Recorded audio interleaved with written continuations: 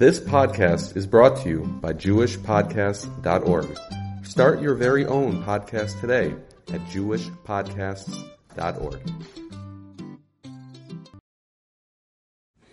Good Erev Shabbos. Hope everyone is well.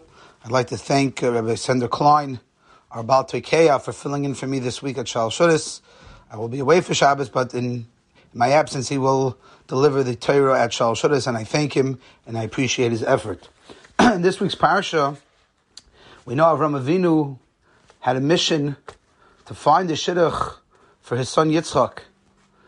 His son Yitzchak needed a shidduch, a special shidduch, and a very particular girl. So Avram Avinu sends his Eved Eliezer, his right-hand man, to be the one to go find that special girl for Yitzchak. But if you look at the pasuk, when he meets with Eliezer to discuss the shidduch for his son, Torah tells us, V'yemer Avram el Avdoi. Avram tells his servant, Zekan Beisai, the elderly of his home, HaMoishel B'cha Asheloi, who's in charge of all that he has. He says to him, Simna Yodcho Tachas Yerechi. He says to him, I need you to swear to me that you will only take a wife for my son from my family, and you will not take a wife from the women of Bnei Canaan. So Reb Chaim Soloveitchik asks really two questions. First of all, why is the Torah giving us this background information to who Eliezer was? We know who Eliezer was. Why is it important for us to remind us of who he was? He was in charge of his home. And secondly, asked Reb Chaim Soloveitchik, if Eliezer is the same Eliezer we know of, and he is Zekan Beisai, and he is Moshe B'chal Hashallah, he does take care of all of Avram Avinu's business dealings, and he's his right-hand man, he is his CEO. So why did he have to make him swear? This man is in charge of everything Avram Avinu's been doing for years. He's Avram Avinu's trusty assistant. So why the need to make him swear? He's been doing things for Avram Avinu for years. And all of a sudden now Avram Avinu demands of him to swear to prove his loyalty and his honesty. And Chaim Soloveitchik answers something so profound. He explains that in life sometimes we misvalue things. And things that are not so valuable we value, and the opposite happens as well. He gives a beautiful mashal. He says, what happens if a person comes to a new town, coming to a new area, he's looking for a restaurant to eat. And he didn't really do his homework, his background, behind the kashrus, the legitimacy of this restaurant. So he walks into the restaurant, he pops his head in, he sees, there's other Jews here, they look religious, I see other Jews that dress like me, well, that must be good enough. And then he looks at the Tudah, and he says the name, and the name sounds Jewish, and he says, okay, I'm good to go, good enough for me, I'm ready now to eat. Yet the same fellow who's traveling to a new city because he's doing an unbelievable business deal, and he's researching his potential partners or his potential investors, he does a very different research before he figures out where he's going to spend his money. He double checks and triple checks and calls 1 million people in contacts before he just puts his money anywhere. Says Reb Chaim Soloveitchik, what is the statement that this person is making? That means my money I'm much more careful with, I'm much more meticulous with. My Yerushalayim, my Ruchnius, not so much. For that, I'll take superficial evidence. I'll take just a little bit of a proof. I see some yarmulkes in the restaurant, but for my money, no, my money. I only trust my money when I do serious investigation and I come to the conclusion that it's safe. Says Reb Chaim Soloveitchik, Avram Avinu had the exact opposite approach. Avram Avinu said, for my money, Eliezer's fine. I trust him. He can give away my money. He could spend it. He can invest it. I trust him 100% with my money because it's just money. It's not that important to me. It's not my life. It's not my essence. It's not who I am. It's not what I am. But I trust him. He's a good guy. He's proven his loyalty. He's proven his honesty. We've been working together for so many years. So no need to make him swear. However, says Reb Chaim Soloveitchik, now we're dealing with much, much more important matters. Now we're dealing with the future of Klal Yisrael. We're dealing with spirituality. For spirituality, we take no chances. For spirituality, we require swearing. For spirituality, we need to know for sure. We can't just rely on, I think, maybe, possibly. No. There's too much at risk. There's too much at stake when it comes to the future of his children and Klal Yisrael. And therefore, says Reb Chaim Soloveitchik, that's why he demanded, despite the fact that he trusted him completely. But of matters of spirituality, you can never be sure enough. And I think this is really telling us that sometimes in life our values get somewhat messed up, confused. We spend so much time valuing something and realizing maybe later that's not really where we should put our time, our effort, and our focus. It's not that important. But however, matters that really do matter, and they make a difference, very often get overlooked. And just with basic information, we're willing and we're ready to make drastic decisions. One of the things that's coming out over the last month with the situation in Eretz Yisrael is that a lot of us are waking up and realizing what really matters and what doesn't matter as much as we thought it did. We thought that our differences in ideology is the biggest thing in the world. You believe in that and I believe in this, and forget it, we can never cross, we can never meet somewhere in the middle, and we can never become friends. We've realized over these last couple of weeks that none of that really matters. That's not important. That's not what we should focus on.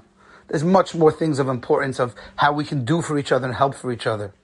I'd like to believe that many of us learned over these last couple of weeks how important tefillah is, how important tehillim is, how important learning is.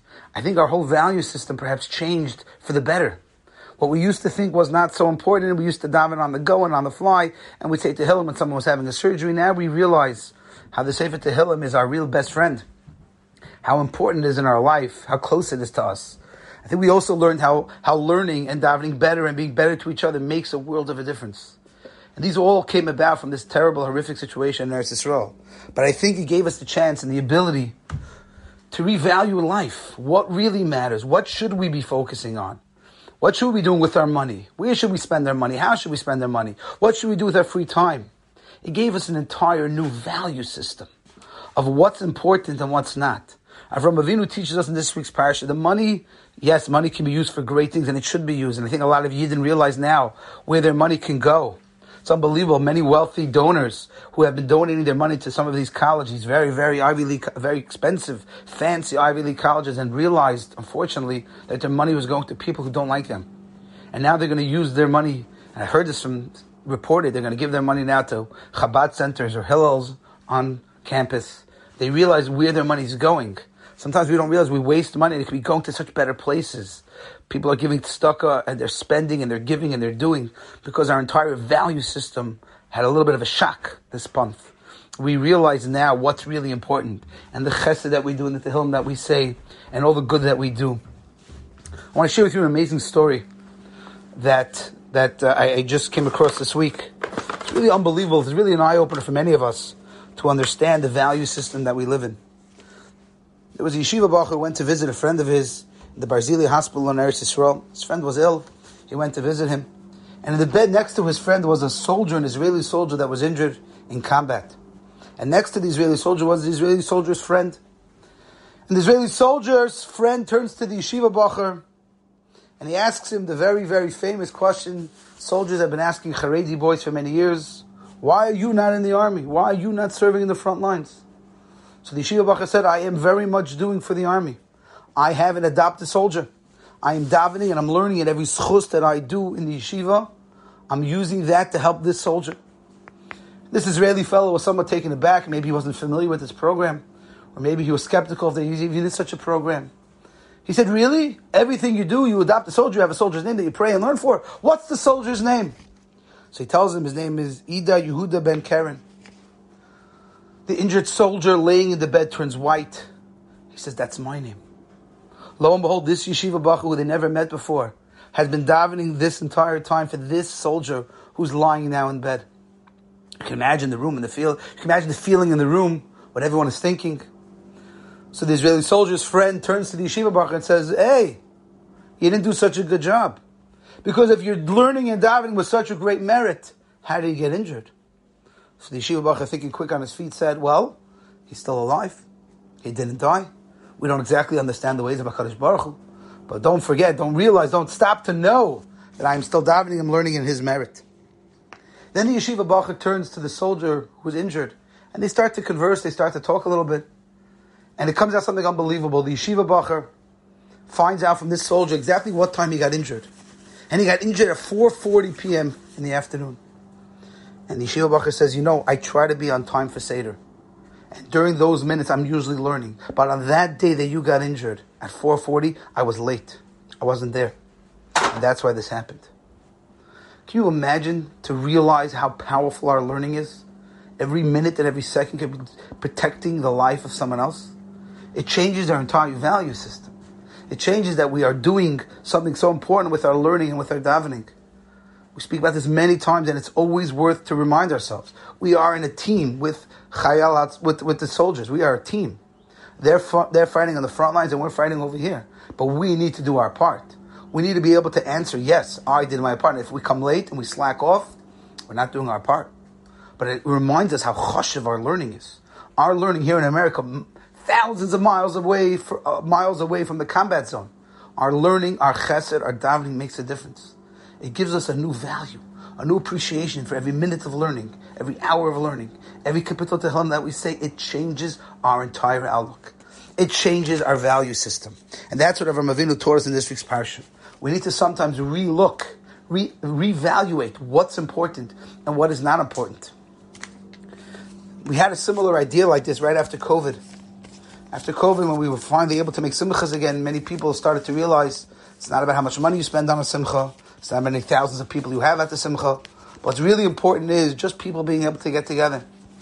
My father would often say, and he's 100% right, if only that feeling would have lasted after COVID. And unfortunately, we fell back into the traps of before COVID, and we forgot about that. And we went back to the very lavish, very expensive, very big, showing off. I hope and I pray that we don't forget from this story about our values. We don't forget and we don't forget that we are partners with Acheinu B'nai Yisrael. We don't forget that our differences should not separate us or divide us. I hope we don't forget what's really important. We don't forget what's valuable and what's perhaps less valuable. Mr. Hashem, we should continue davening and learning for the protection of Klal Yisrael. We should be able to say honestly and confidently that we are an equal partner with our Acheinu B'nai Yisrael. Mr. Hashem should watch over them. Hashem should protect them. Hashem should protect us. We should be zeichi together as one wholesome team of us and Acheinu B'nai Yisrael. Be together present when we greet Mashiach. Have a wonderful Shabbos.